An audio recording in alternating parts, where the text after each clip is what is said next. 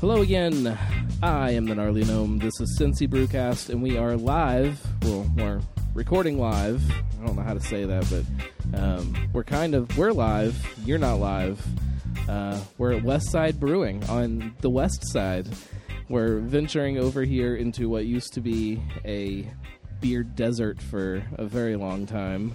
Had a little glimmer of hope that a brewery was here, and then they left and moved to the other side, like the traitors that everybody that lives over here thinks they are. And once again, beer flows on the west side of Cincinnati. I've got a whole table of guests here, so let's run around one at a time. Everybody introduce yourselves so people can hear your voice, know who they're listening to. I'm Colin Foy. I'm the head brewer.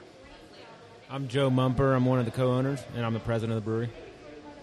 I'm Jim Ramo. I'm one of the co-owners and vice president of the brewery. I'm James Riley, and I'm kind of a jack of all trades, do whatever they tell me to. I'm Curtis Remo. I'm one of the co-owners and vice president of the brewery. Fantastic. So, I don't know if you guys have ever listened to the show. We started off like any proper beer podcast would start off, and we drink beer. We call it From the Beer Fridge. It's used to be from an actual beer fridge in our studio. Now that we're on location, it's from the beer tap. But you guys have been absolutely wonderful in getting me a sampler here of 4 of your beers. Where should we start on this? Tell me, I don't know which one's which off the top of my head, so... Let's just start with the Common Ale. It's our most approachable beer. That's the one. Here?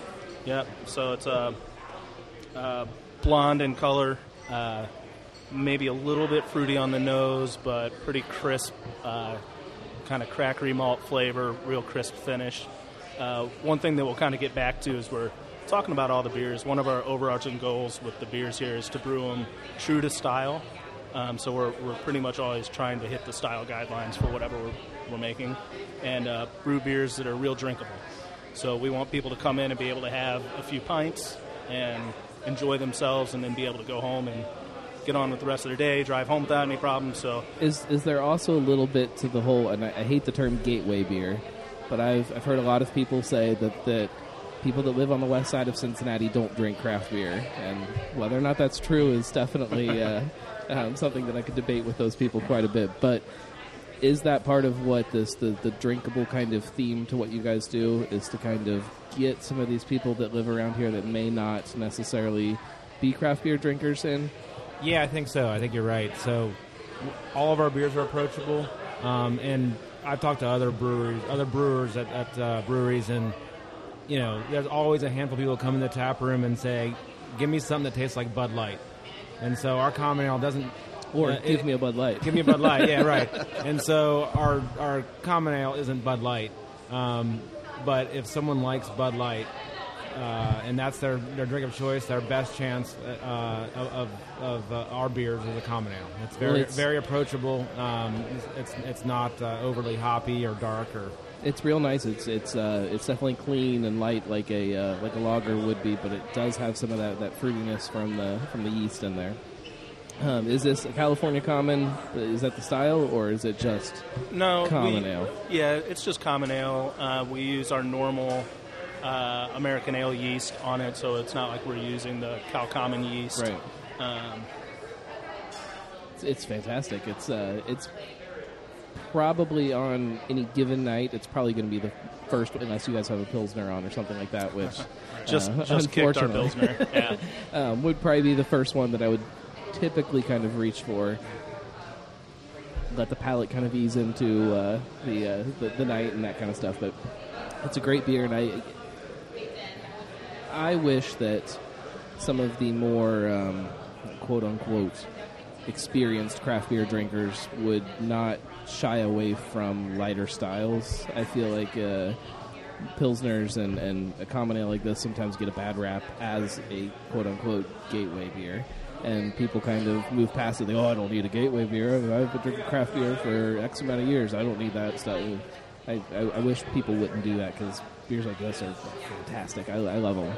Yeah, and I think you'll find that, you know, if you talk to a lot of brewers that have been in the industry for a while, when they go home, they're reaching for a Pilsner or, you know, something they can have a couple of, right, and just real clean on the palate and just enjoyable to drink and just have 2 or 3 and 2 or 3 or more. Depends on the day of the week, I guess. So what's next? Next up, why don't we move to the Scottish Ale? It's directly opposite. So again, this isn't a Scotch ale, right? It's not like an 8 or 9% monster. Most of our beers, we do bigger beers, but a lot of our beers will clock in between like 4.5% and 6% alcohol. So the Scottish is right in that wheelhouse. A deep, malty, kind of round, malty flavor to it. A little bit of earthiness on the aroma. We actually throw some clover honey in right at the end of the boil. So a little bit of earthiness on the aroma from that and the hops. But again, deep malty flavor and then a nice, clean, drinkable finish. There's a nice roasty kind of breadiness to it. I mean, it's anybody who's had Scottish ales kind of know that malty side of things, which again is another one of those style things that I feel like people shy away from sometimes. Everybody wants the next big IPA or double IPA or whatever it is, and that's where they walk in and it's straight where they go to on the board. And there's so much flavor going on in this, and it doesn't wreck your palate before you have a chance to kind of taste a few different things. It leaves some room for you. What's the ABV on this? This one's... It's just over 5, I believe, on this batch. Yeah. So right at that point, you could have a couple of them and not. Yeah, definitely, you can have a few of them. This beer is actually a designed recipe with collaboration with a few individuals from Mount St. Joe as part of their Brew 101 course. Right. That we started, or that they started a few years back. I was part of that course just to learn a little bit more about the whole process, and this was our class project, if you will. That's fantastic. I hope you got an A. Yeah, well, I audited, so I didn't actually get graded. But, yeah, it worked out well. It's really good. I'm excited to see how this one warms up, too, because even just in a few minutes it's been sitting here and I've been kind of sipping at it, I'm starting to get some other flavors that I didn't get right off the bat. So that's a fun one. Yeah, this was actually one of the beers. I brought a bunch of beers to our Christmas party for the other job that I do, and it was one of the favorite beers out of all the beers that I brought. So it's good. I wish that more places would focus on some malty styles like this and things that show this other side of beer. I feel like as time goes on, as you drink some maltier beers like this, it almost gives you more of an appreciation for the hoppier stuff too, and it helps you find some of those malt flavors in there that I feel like a lot of craft beer drinkers, as they're starting out, you go from the Bud Light, and maybe you toy around with these gateway beers a couple times, and then you jump into the IPAs. With once you taste it, it shifts something in your brain, and then it's bigger and bigger and bigger, and you miss that middle ground, and then later to go back to it's fun. We've also found with this beer, it appeals a lot. It's a gateway beer, like you mentioned, to a non-craft beer drinker, but it also hits the other end of the spectrum. So the craft beer enthusiast who's maybe hopped out a little bit now and wants to try something, a true to style beer that's brewed very well, that's not just another IPA. So we found that this hits at both ends of the spectrum. There's a lot of different flavors going on in there that I think kind of any food nut, which who isn't would appreciate. What's next? Next, let's go on to the Holiday Ale, because once we go to the double IPA, we're not coming back probably. Which one? Is this the Holiday Ale? Yeah. Yes, this that's is the Holiday Ale. We haven't actually released this yet. This is just the pilot batch. So for this one, I was going for a lot of layered crystal malt flavors, for some kind of supporting sweetness in the beer, and then it's spiced with ginger, cinnamon, and sweet orange peel. And I used a little bit of Galaxy hops right at the end to add some fruitiness to kind of go with the crystal malt sweetness. So I know fruitcake gets a bad rap, but I was kind of going for fruitcake. No, but that's nice though, because it's not. there's a lot of Christmas beers or holiday beers that get a whole bunch of spice, and that's all that you taste, and it's done really well in here. It's light, but it's still there. I feel like this is one that even if you tapped it in July, I feel like people would still drink and not get upset that it's one of those in your face big spice bombs. It's good. It's nice. It's drinkable. It's approachable. It's all of those fun buzzwords that I don't actually understand what it even means. It's one of those beers that it doesn't blow your palate out when you're sitting there drinking it. And this one, like I said, this is a pilot batch. It came out to just under 6% ABV. Yeah, I think it was actually 5.5. It was targeting just under 6, but a little higher final gravity. So for the production batch, might bump it up a little bit just so you get more of that kind of winter warmer type feel to it. But I like it like this. I love that you almost and again as it warms up, I'm sure it's going to shift and change on me, but it fits in very well with the other beers that I've tried so far, where it's again real approachable. Yeah. You could hand it to your grandpa and he would drink it and be okay with it, even though he's been drinking Miller Lite for the last however many years. Yeah, we found so far as it warms up, the spice recedes a little bit and the fruitiness comes a little bit more forward. So I feel like you could put it in front of somebody and they get some of those spice flavors, but may not necessarily be able to pick out, oh yeah, that's cinnamon or that's ginger or whatever it may be.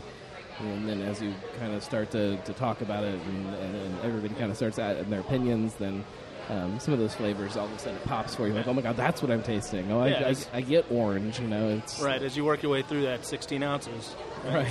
That's the goal. That's the goal with a lot of our beers is to put someone in front of that they can have a full 16 ounces and then get another one, and and that's not just for kind of the approachable things, but I mean those are the types of beers that I like to drink. Right. Personally. So let's talk about the next one, which may not be a multiple 16 ouncer. And so it depends on the day of the week. The double IPA, the second version of the double IPA, is that right? Yeah, and for this one, so the first batch of double IPA we brewed, again, we made it super balanced, so it had a fair dose of crystal malt in there. And for this one, I kind of wanted to go the complete opposite direction. So pretty much just straight 2-row. And then I didn't want to go with a super, super tropical fruit bomb like is kind of in vogue. I wanted to make sure that there was some pine and some dankness in there. So it's Galaxy, Simcoe, Columbus. So I get a little bit of that kind of that I call it doughiness that you get from the 2-row. Mm-hmm. I can definitely taste that. I get a lot of tropical fruit. That's the Galaxy. Juicy, like you said, right? Yeah, It's super juicy. It's once you put Galaxy in there, that's what you're getting. But I wanted it to be balanced out by some of those kind of dank, piney flavors, which was the Columbus. And this one's 9.3. Yeah, it drinks much lower, which is a dangerous thing. Because I can see myself quickly putting away a couple pints and then going to stand up to go to the bathroom. Like, oh no, that was not a session IPA. So we'll see we'll see how this one how it goes, and then for the third one we may try something else, and we may just kind of keep playing around with it, and if we find one that really seems to resonate with people, then we may come back and brew it again. Just kind of playing around with it. Everything is great. I feel like in Cincinnati, or probably in any beer city, you get people that say, well, when a brewery opens up, I'll give them 6 months, I'll give them a year, whatever it is, to have them kind of figure things out, and then I'll go and I'll try the beer and I'll make a judgment then. But anymore, it seems like places aren't necessarily needing that as much, or don't have that leeway. I don't know what. Yeah, I think that used to be a case. So I got into the industry in 2006, and that definitely used to be the case back then. Is not everywhere had an experienced brewer brewing right out of the gate. It kind of, there's a learning curve. It kind of took them a while to start making consistent good beer, and people were patient with it and understanding. I think the market now is too crowded for that. You can't sell somebody a bad 6-pack and expect them to pick up another one. Mm-hmm. There's just too much beer out there. So let's take a quick break. We'll come back. We'll talk about how this place kind of started. The road that got everybody here, I guess, because you guys have a lot of different stories and a lot of fun things happening here. So we'll be right back. The voice of Cincy Craft.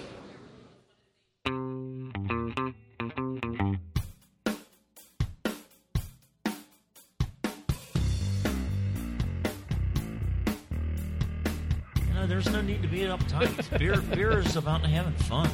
The dream is definitely the fact that we went from home brewing in a garage to where we are today, right? That is the dream. Where we go from here, we're gonna continue to figure out as we grow.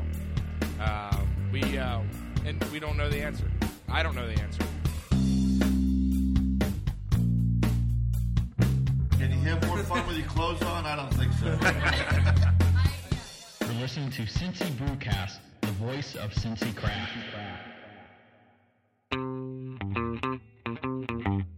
This is Steve Shaw. This is Eric Bosler. Hi, my name is Gamal Nagy. Hey, y'all. This is Sean Willingham. This is Brett Coleman Baker. Hi, I'm Scott LaFollette. Hi, this is Evan Rouse. Cellar Dweller Craft Beers. Darkness Brewing. Rivertown Brewing Company. Municipal Brew Works. Urban Artifact Brewing. Blank Slate Brewing. Braxton Brewing Company in Covington, Kentucky. In Cincinnati. In Northside. In Hamilton, Ohio. Bellevue, Kentucky. Mar, Ohio. You're listening to Cincy Brewcast. Cincy Brewcast. And you're listening to Cincy Brewcast. The voice. The voice. The voice of Cincy Craft. Hi, this is Mike Stokes from Cincy Brew Bus. Cincinnati's craft beer scene is growing, and we want to take you to those locations. Here at Cincy Brew Bus, we love to introduce people to craft beer here locally in Cincinnati. We have an amazing craft beer scene. We have lots of routes to choose from and a lot of different places we can visit. Cincy Brew Bus is Cincinnati's premier and original craft brewery tour. We're the #1 rated tour for breweries on TripAdvisor. We're the #1 rated food and drink experience on TripAdvisor. And we're also the #2 total tour overall on TripAdvisor here for Cincinnati. At Cincy Brew Bus, we provide a VIP tour experience for the novice and for the expert craft beer drinker. We like to take you out, show you how the beer is made, tell you about Cincinnati's rich brewing history, and at the same time, have fun, do some trivia, and drink some locally made, fresh craft beer. I look at the Bud Light drinkers out there as a forest to be harvested. They're all out there and they don't know any better yet, but they will. You don't ever hear somebody say, "Yeah, I used to drink that craft beer crap, but I went back to my Bud Light." You don't hear that, do you? No, you don't. You're listening to Cincy Brewcast, the voice of Cincy Craft.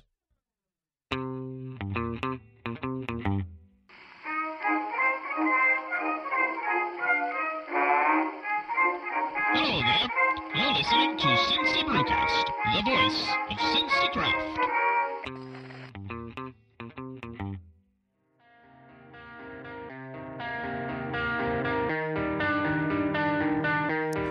And we're back.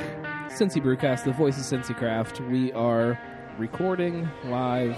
We are on location where I got to figure out a really good way to say that, but we are at Westside Brewing. And again, I think I mentioned this a couple weeks ago. I don't even know why I'm telling people what we're doing. People aren't tuning back, they're tuning in on a commercial or something like that with a podcast. They've been listening the whole time. They know exactly where we are. They know what show this is. They clicked on it. I'm a terrible podcaster if you guys haven't figured that out yet. I just kind of make it up as I go along every single week. So, Westside Brewing. I mentioned before, Tap and Screw was out here. They packed up and left and abandoned all of the people on this side of town. There was another brewery that was looking at this space and trying to kind of make it happen. That fell through for them. Where does your guys' story come in on that? I imagine things were kind of chugging away a little bit before that, but tell me the story. How did Westside happen?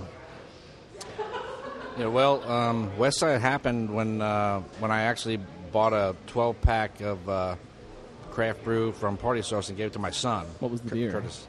It was actually an IPA, I believe, right? Yep. So and so he brewed that for the first time, and it was actually pretty good for just the first time. He took a liking to it, and we started brewing in his garage in my backyard over the next few months and over the next year or so. And we talked about maybe opening up a craft brewery, and then our nephew came along and said there was actually a building that might be available over on the west side that we could actually maybe do that if we really want to do it. And so we called the owner of the building, and he said, "Yeah, this other yes, please. These other guys backed out. Yes, please. Can you come over?" And so we talked about it and thought, well, let's give it a shot, And we talked to Steve and the owner of the building, and it kind of all went from there. Well, and anybody who hasn't been here, hasn't seen the pictures or anything, kind of a quick description of what the place looks like. It's almost two separate tap rooms separated in the middle by the bar and then a bathroom hallway. One side is more kind of sit down. There's some TVs, a little bit quieter in theory. The other side, which is where we are, is cornhole, giant Jenga, a little bit bigger tables, more community kind of seating, and then the event spaces or the event room is over here, and the brewery is over here. So it's two very different kind of tap rooms smushed together in one. Well, not even smushed together. It's peppered into a very large space. And that was a hybrid. Really, that was really a function of the building layout. So the building was originally an auto dealership built in the 1920s with a few additions thereafter. And when we got the building, it's not exactly a rectangle, but roughly. There's not quite straight angles. But you know that, Joe. Yeah. So there's high ceilings towards the back of the building, furthest from the street. So the equipment kind of had to go there because we needed the ceiling height. But like I said, it's furthest from the street. And so people, when they come to a brewery, they want to see the equipment. But in a brewery or really any bar or restaurant, they want to be close to the street as well and engage the street. And then there's also the obstacle of two huge masonry walls that kind of cut the building in half as well. And so we had to be creative on how we designed the space. And so that's how we ended up with a kind of a U-shaped tap room, or like you said, two separate tap rooms. Was really by necessity, but it's honestly worked out great because it allows us to block off one side of the tap room for private events of any sort, and then stay open to the public on the other side. Well, and one of my big gripes about Giant Jenga, I love playing Giant Jenga, but there's a lot of tap rooms where if they have Giant Jenga in their tap room, it dominates the entire space. You'll be, as Budweiser likes to point out in their commercials, sniffing your peach pumpkin whatever beer, and then all of a sudden behind you there's this horrible racket, and it just completely destroys the atmosphere. And this helps that because it separates kind of that game kind of area, the large gathering, loud, boisterous drinking atmosphere from kind of the other side, which wish more places had something like that. And it's neat to see as more and more breweries open up, how they kind of make these spaces happen, and then other people look at it like, oh yeah, that's a good idea, and then you see it incorporated into the next space, and then the next space, and it's always shifting and changing, and it's fun. So you guys got the space, you moved in, construction, everything went fairly quick as far as a brewery can go. You had Kickstarter, which was successful. Yes, you had 300 and how many people? 390. 96, I believe. Yeah. Hit your goal. Far hit your goal. The Kickstarter was to kind of fill out the tap room. Is that the best way to put it? Get some of the. It was really to build brand awareness. as much or more than it was to raise money. I mean, we raised some money there for sure, and that helped. That absolutely helped kind of finish out the tap room. But we wanted to establish our brand, build our brand, and like you said, we have nearly 400 backers now that all feel like they're part of the brewery. Right. So that was the intention. Well, and you guys have talked a lot about engaging this community and owning the West Side and saying this is where we are. This is our brewery. It's our brand. It's our home. This is it. It's West Side, and I think that's an underappreciated side of crowdfunding for a lot of beer. A lot of people, as soon as the next one pops up online, everybody, here's another one. They need our money. They can't do it without us, and it's not always that black and white. There's more to it, and engaging people and getting people to feel some sense of ownership to the space. The names are all up there on the wall, and it's their space too. So it's I don't know. It's fun. Yeah, it is. So that you guys get open. You opened June 30th. 30th. Yeah, that was our official opening date. Yeah. Since then, things have been going good, I guess. Yeah, it's been going great. So the tap room's been going gangbusters, really since we opened, and we've been very well received by the community. And people love the space, they love the beer, and we have a ton of West Siders coming here. But people have also found out that the West Side is not a foreign land. You don't have to have a passport, right? You don't have to have a passport. We're 15 minutes from downtown. And really close to almost any area of Greater Cincinnati. We're right off 74. So the tap room's been awesome, and then we launched distribution about a month ago, and that's gone really well also.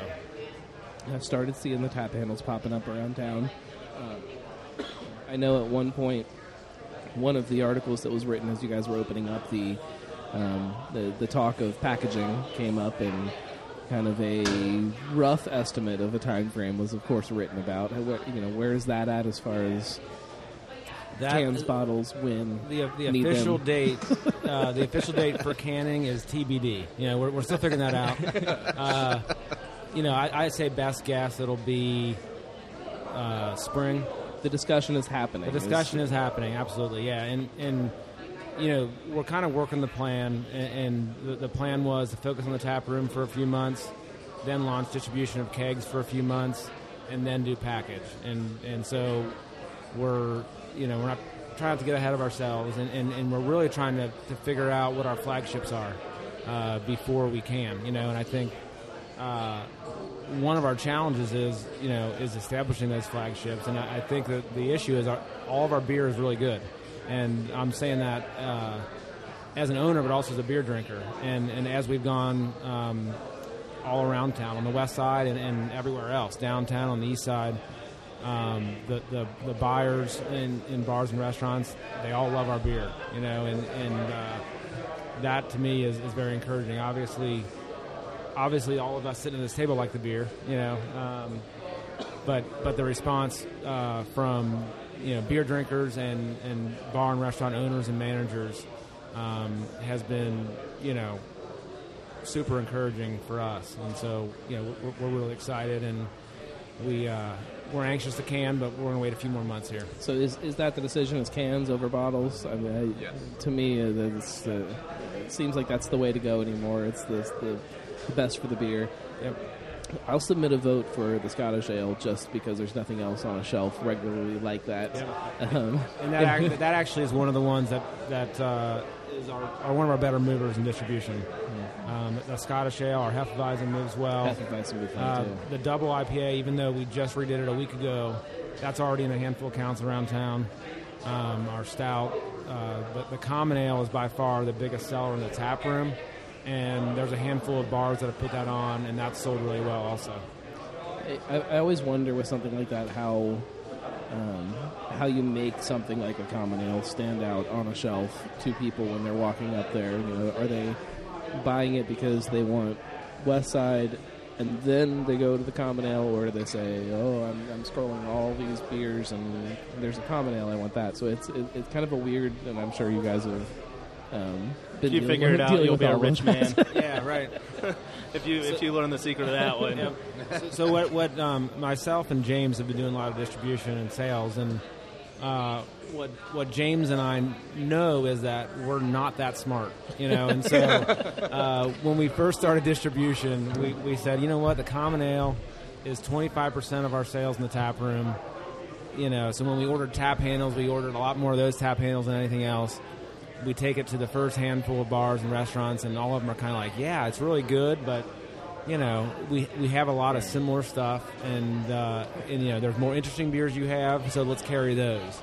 And so we started to not take the common ale with us, because we have so many other beers, and you can only take so many beers for them to taste.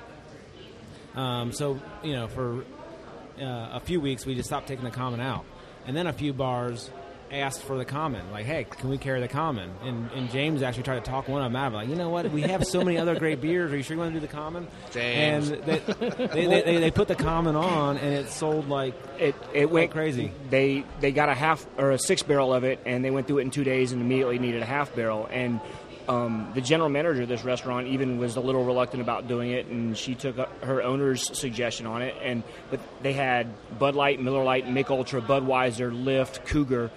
And I was like, do you want to add a 7th beer of essentially the same crisp flavor profile? And she's like, that's all we sell. Well, exactly. Her thoughts were the same as mine, is that they just have too many, and then they put it on and it's gone in 2 days, and they get a half barrel immediately after, and the same thing. So we're learning. It's a challenge as we go on, and and for me especially, I'm not from here. I'm new to this area, so I'm learning a lot about the west side versus the rest of the city, kind of on the fly. I live in Fairfield. I don't belong anywhere. Like, you come to the west side, and you're not a west sider. You go to the east side, you're not an east sider. You're above the wall. I live in Kentucky, so I really don't belong. And I'm from Massachusetts, so I stand out to a lot of people. So, where do these guys come from? So, as far as what's coming down the pipeline from you guys, obviously distribution is kicking into high gear. Packaging is being talked about. We've seen a couple barrel hints thrown out there.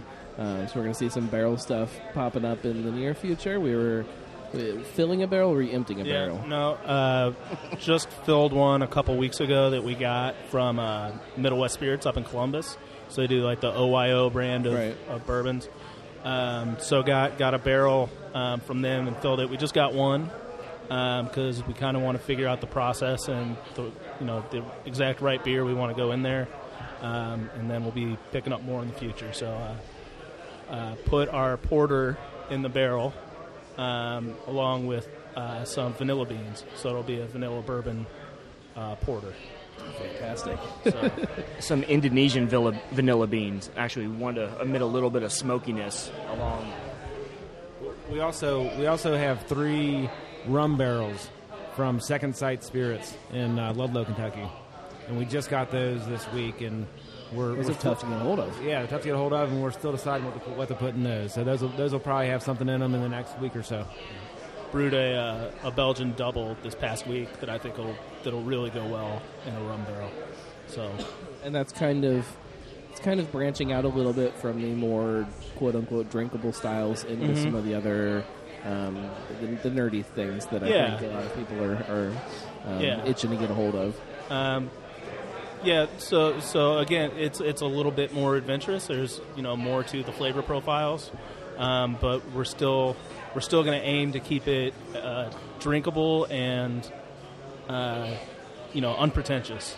Like, it's a bourbon vanilla porter, and when you drink it, you're going to know you're drinking a bourbon vanilla porter. Right. When you label it that, it definitely puts a flavor into your head, and there's some that are a little shy on some of those other sides, which sometimes is a good thing. But when you're wanting that flavor profile, there's a very specific thing you're looking for, and I'm going to be looking for it. Yeah. So what about like sours? We know that you kind of like your sours. I don't know how much into the story of your brewing history you want to get into, but Well, I'm a beer guy, so I like beer, period. So, yeah, I definitely like sours. Flanders Red is my favorite overall style of beer. Obviously a sour beer, so, we'll look at that kind of stuff in the future, especially as we kind of start churning through some barrels and kind of stripping the flavor out and get to a neutral barrel. All of a sudden, it's really great for doing something like a Flanders. So we'll look at that kind of stuff. I'd love to do a really great Brett Saison, which is not exactly a sour, but it's funky.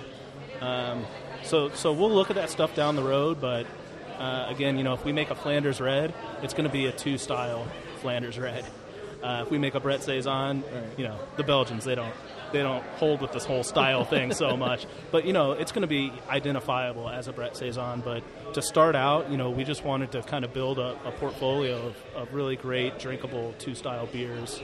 But there's not a fear there of digging into sours when the time is right. I've talked to some places like, oh, we don't want anywhere near anything else. Where it terrifies us to think about bringing Brett into our brewery. And no, especially Brett. I've got absolutely no concerns about Brett. You've got to know what you're doing. But no, I'm not concerned from a contamination standpoint. No. What else is in the pipeline as far as things that are definitely happening that we could talk about? I mean, there's been talk about a rooftop deck at some point. Yeah, so the rooftop deck is still in the works. There's a park across the street from us that the city of Cincinnati is investing. I forget the exact number. $4 million. $4 million into doing a park there. And so in our front tap room, the windows all open. They all open accordion style. But we plan on adding a roof deck at some point as well once the park is finished. And that could start as early as this coming spring. $4 million? $4 million. What are they putting over there? It's going to be a performance park. So they're going to have concerts and that's other live events. fantastic. Yeah. An amphitheater. Yep. So if you want a sneaky way to be able to have a drink and watch the shows. Yep. There we go. And from what I understand, they're trying to book, pretty big names for that. So, kind of the classic rock circuit, like Foreigner and Styx and bands like that. Right. So we have that, and then also when we opened, we occupied all of about our listeners just said, "Who's Foreigner?" Right. Yeah. When we You're showing your age, Colin. Yeah. This is where Curtis's singing voice will really come in handy. When we opened, we occupied about 75% of the building, roughly, and the prior tenant, who's the building owner, was in the back corner, and the white wall we're looking at is where that space was. The plan all along was for them to move out, and then we take over that space. So we are using that space now for storage. Ultimately, these walls will come down, which will enable you really to see from this whole side of the tap room, even by the bar, you'll see the whole brewing operation much more than you can today. Right. That's where we'll put additional cold storage. That's where we'll put canning line. So we're anxious to do that. That'll happen sometime in the next few months as well. When we get into package, we want to bring it in house. So that was where I got to. Yeah, we may, depending on timelines, we may call in mobile canners, but the goal is to do as much of it in house as possible. It's fun stuff, guys. I mean, you guys have been open for. I mean, so to do the math, while I count here real quickly. So, July. I mean, you're less than 5 months already, and you. I assume that when you start talking about these things, they are. You talk about spring, and I mean, it's right there on the timeline for you guys. That's ballsy. Is that the right way to put it? It's ballsy. What has been some of the reaction from the community?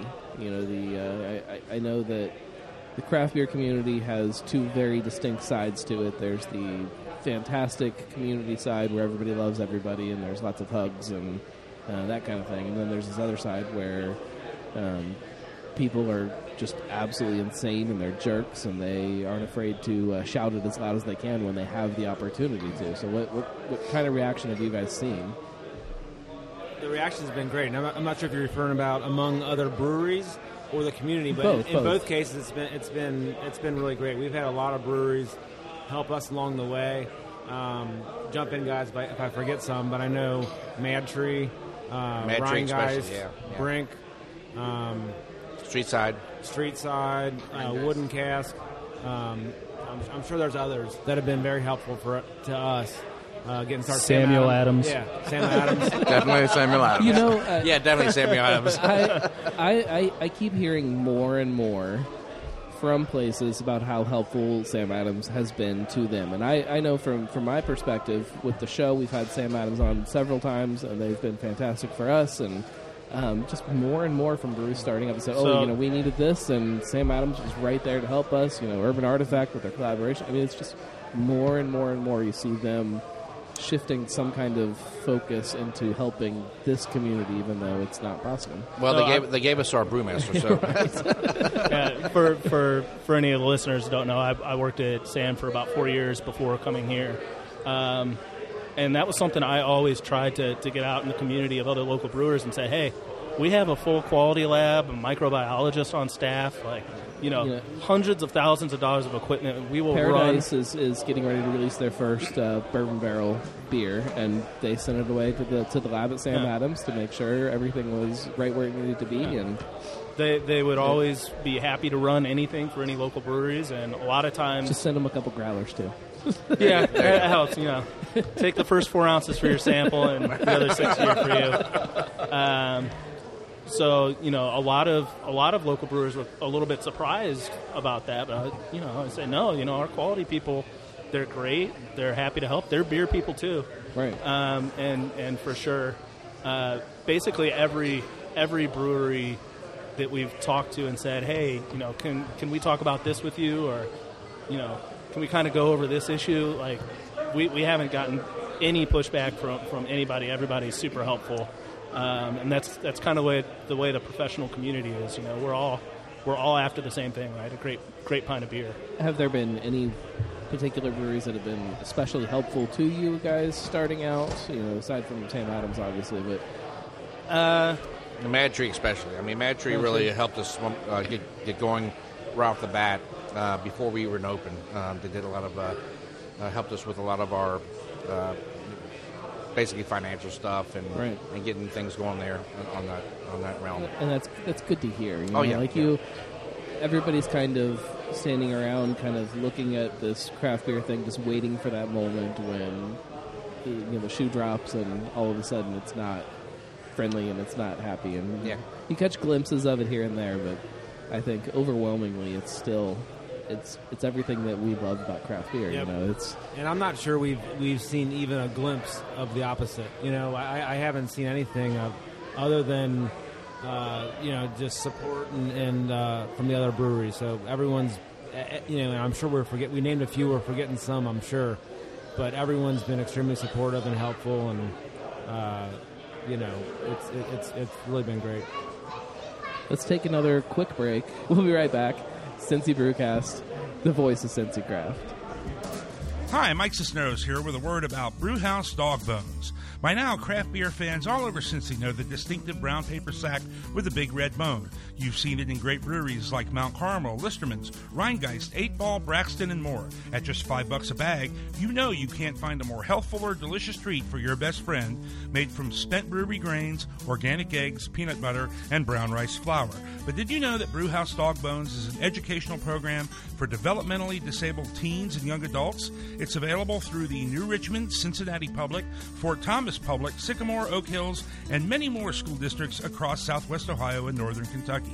For more information on where to find Brewhouse Dog Bones or how to get your developmentally disabled loved one or your school district involved in the Brewhouse Dog Bones program, contact Lisa Graham at area code 513-520-0310 or visit www.brewhousedogbones.com. Give your dog the craft experience with Brewhouse Dog Bones. Hi, this is Danny Gould from Quafflers in Greater Cincinnati. Hi, this is Brandon Hughes from Nine Giant Brewing in Pea Ridge. Hey, hi, this is Peanut from 8 Ball Brewing in Bellevue/Newport. I'm Eric Bauman from Christian Moorland Brewing Company in Cincinnati, Ohio. Hi, this is Mitchell Doherty from 8 Ball Brewing in northern Kentucky, Newport/Bellevue. Hey, this is Mike Alberoff from Nine Giant Brewing in Pleasant Ridge. Hi, this is Mike Dewey from Mount Carmel Brewing Company in Mount Carmel, Ohio. You're listening to Cincy Brewcast, the voice of Cincy Craft. We're back. just makes my job easier if I say it like we're actually going to a break. Gotcha. It's always hard to transition back in, though. So, anybody that isn't already subscribing to the show on iTunes or Stitcher or Spreaker, Google, or whatever your place is that you listen to podcasts or would like to listen to podcasts, please subscribe, share it with everybody. Social media, obviously, the Facebook and the Twitter and all that stuff. Just get on there and like us, share us, whatever those things are. Just don't do Snapchat because I can't figure it out. Let's talk about the kind of the bigger picture. What is the measure of success? Is what I like to word it as. Where is that point that you guys can look at this and say, we hit it, this was our goal, and we nailed it. Now where do we go? Yep, that's a great question. And I know, there's been a lot of craft breweries across the nation being acquired by Anheuser-Busch or one of the other conglomerates. We actually want to acquire one of them. No, I'm joking, of course. But, I don't think we ever want to get super big geographically. We want to focus first and foremost on the west side, and then secondly on Greater Cincinnati. And when we say that, it's 275 loop and a little bit beyond there, and just brew really good beer for the people in a relatively tight geographic region. We're launching in. We're taking our beer to the Commonwealth of Kentucky here in the next few weeks. See, but by that definition, yep, you'll hit your measure of success very quickly. We will, yeah, yep. It's easy to be successful if you set low goals. That's what I told my wife. No, I think I think as far as goals related to barrel production, or financial goals or anything else, we can hit whatever goals we need to in this community, and there's always going to be goals. So we're never satisfied with the beer we've brewed in the past. We're always looking to improve. But for each of you, when you walk in and you sit down at the bar and you get yourself a beer and you sit there and you look at this and you're like, oh my God, like, we did it. Like, what is that? Is there something that you can look at that shows you that, or is it never done? Is it a... I think there's, and you guys can jump in too, I think there's a few things. One, I'd love to, so I live in Newport, as does Colin, so we both live in Kentucky. It'll be success to me when I can walk out my front door, walk a few blocks, go to a bar or restaurant and have a West Side beer there, and that's coming soon. I think being on having packaged beer on store shelves, that's a big measure of success for us, and that'll also happen, I think, in the next 3, 4, 5, 6 months. So to me, the ultimate success goals aren't that far off. Right. And I don't know if you guys... what about you? I don't know if world domination is a goal of you guys. Well, my goal is to quit my other job and just work here full time. That's a good goal. Yes. Yeah. Whether it's helping Colin brew, or helping the bartenders pour beer, or whatever Bobbing it is. floors. That's right. Yeah, that's right. Exactly. Yep. So that would be success to me. Yeah, I think I've already seen our level of success by the number of people that are in the tap room and coming up here, and people recognizing me from previous lives, either in high school or college, and then talking to them about how much they enjoy this place and are glad that it's here on the west side of Cincinnati. Colin? For me, it would be packaged beer, and I'm a production brewer. I want to come in. It's fun to play around with new beers, but there's something really satisfying to me about coming in and banging out the same consistent beer all the time. So if we can get to the point where we've got a couple flagships and we're doing, we're brewing those, a couple days a week and putting cans out, and I can take a 6-pack home, that's it for me. So kind of along that same line, another question that I love to ask is how big is too big? You said world domination is definitely not on the goal. Being acquired by Anheuser-Busch or Miller Coors, whatever, is not the goal. So is there a point here locally that it becomes too big? We talk to places where a very passionate brewer opens up his brewery and 6 months in he's in meetings all day and doesn't get to step on the brew deck anymore. How big does this get before you're like, all right, that's it? I did that. We're not serving ourselves. We're not serving our neighborhood. We're not. Well, Brian's not here, so he can't answer that, right? Right, Joe? Yeah, right. No, I think I think of a few different things when you ask how big, when is too big, and the one constraint we have is our building. So we can't really add on to this building. So at some point we will outgrow this building, and I don't think we ever want to move from here. But at some point we'll need to just think through how we're going to hit our production numbers and do all of the package product we want to do in this location. So I think at some point there will be another location.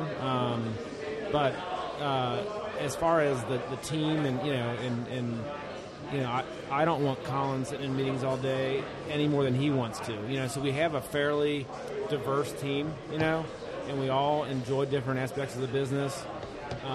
We have 3 of the 4 owners are still working other full-time jobs. So as we grow, Jim alluded to it already, as we grow, they could join full-time. And so I think our management bandwidth is fairly wide. So I think we're set up well to grow. And, as far as when we're too big, I don't know. We'll have to figure it out as we go. But we actually do have some room to grow here a little Right. bit, not much, but after that's filled up, then we have to look somewhere else. Yeah, definitely. Are we ever going to see food in here? So we do have some food here. So we have kind of a small bites menu. We have deli sandwiches from Bridgetown Finer Meats. We have chips and salsa from Avocados, which is a Mexican restaurant down the street. Beer, cheese, and pretzels. And some other things that we serve in-house. We also have food trucks. 7 nights a week we have a food truck or a food vendor who comes in the tap room and serves. So our focus is right now, at least in the foreseeable future, is to not expand our in-house food much. But we do want to continue to leverage food trucks and other vendors and make sure, if you come in here, several nights in a row, you have a different menu each night. Which that's the advantage to me of leveraging food trucks. Yeah, and for instance, tonight is our first food pairing event. Yes. So we'll be doing that. We'll be doing that, I believe once a month is scheduled on Thursdays, and having a different group come in and do a different food pairing with our beer on those events. How can people find out more about that? Is it Facebook? You can see that on Facebook or our website. Yep, absolutely. Yeah, tonight, we got the babushka pierogies, and I just had a little bit of that, and it's excellent. So it's very good. What do you guys want people to know about Westside that they don't know?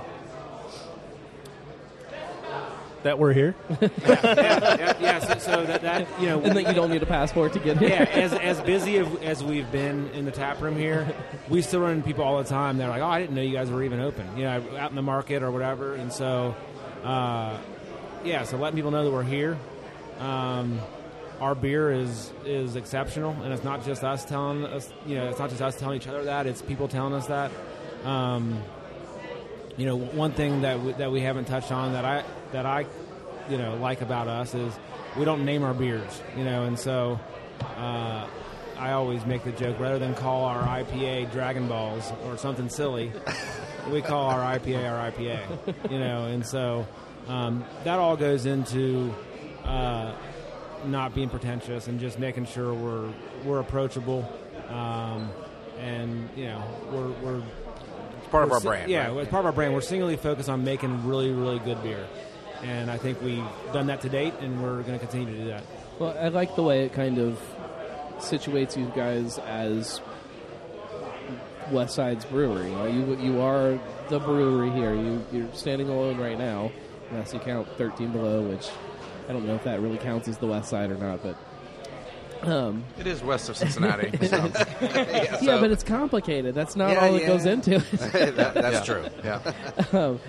And to say, this is West Side IPA, this is West Side Scottish Ale. Like it puts a flag in the ground and says, here we are, and this is who we are, and we're here for these people right here that do drink craft beer. It's not just Bud Light drinkers on the west side of Cincinnati. Yeah, no doubt. I mean, Westwood community has been very receptive of our area here, our buildings. Well, it's going to be fun to see how you guys help as a catalyst to some of the redevelopment that's happening here and that kind of thing. And that's one of the fun things for me as somebody that likes to watch kind of the craft beer movement from these other sides other than just the beer. I like to see that development happen around breweries. Yeah, I mean, there's a few shops that are opening up in the next month or so, just down the street, and they, this area is in a rebound, a regrowth period. Yeah, but I think if you're looking at any kind of relatively urban neighborhood that's looking to have a renaissance, two of the things on your list are brewery and coffee shop. And a few months after we opened, Muse Coffee Shop opened. A $4 million park doesn't hurt. $4 million park. Yeah, that helps out. Yeah. Yep, and there's several other retailers that have opened. So we're excited to be a part of what's going on here in Westwood. Well, I can't wait to sit down with you guys in a year, in 5 years, and to see how all this is changing and evolving, and for probably a lot of things staying exactly the same. I mean, it's I feel like you guys have tapped in. Well, tapped in. Like, see what I did? Into something that's it's very, very distinctive, yet it fits in with this community perfectly, and don't change too much. There's a couple places that I wish I would have told them not to change too much because they do. So you guys are right there where you need to be. I'm excited. Thank you. And thanks for being here. No, of course. Thank you guys very much. For anybody that's listening, next week it's a Big Sis show. We brewed our Big Sis Pilsner down at Braxton again this year. The show is technically this weekend, but you're not listening to this before this weekend, so it'll be next week when you hear it. And we'll talk to, I don't know, whoever's there. We'll talk about all kinds of stuff. We'll do some trivia. We'll give some stuff away. We'll raffle things, all that fun stuff. After that, Paradise will be at their bottle release. I think that's all that I have on the calendar that I can talk about. Fun stuff happening, though. Social media, share it, iTunes, subscribe. All those things that I never know how to do because I'm a terrible podcaster. Do them for me, and tell all your friends to do them also. Everybody at Westside, my large panel of people. Thank you guys very much. The beer is dead on. It's delicious. And you guys are clearly doing something very right here. And like I said, I can't wait to see how it grows and changes. And thank you. Thank you. Thank you. Podcast, the voice of Cincy Craft.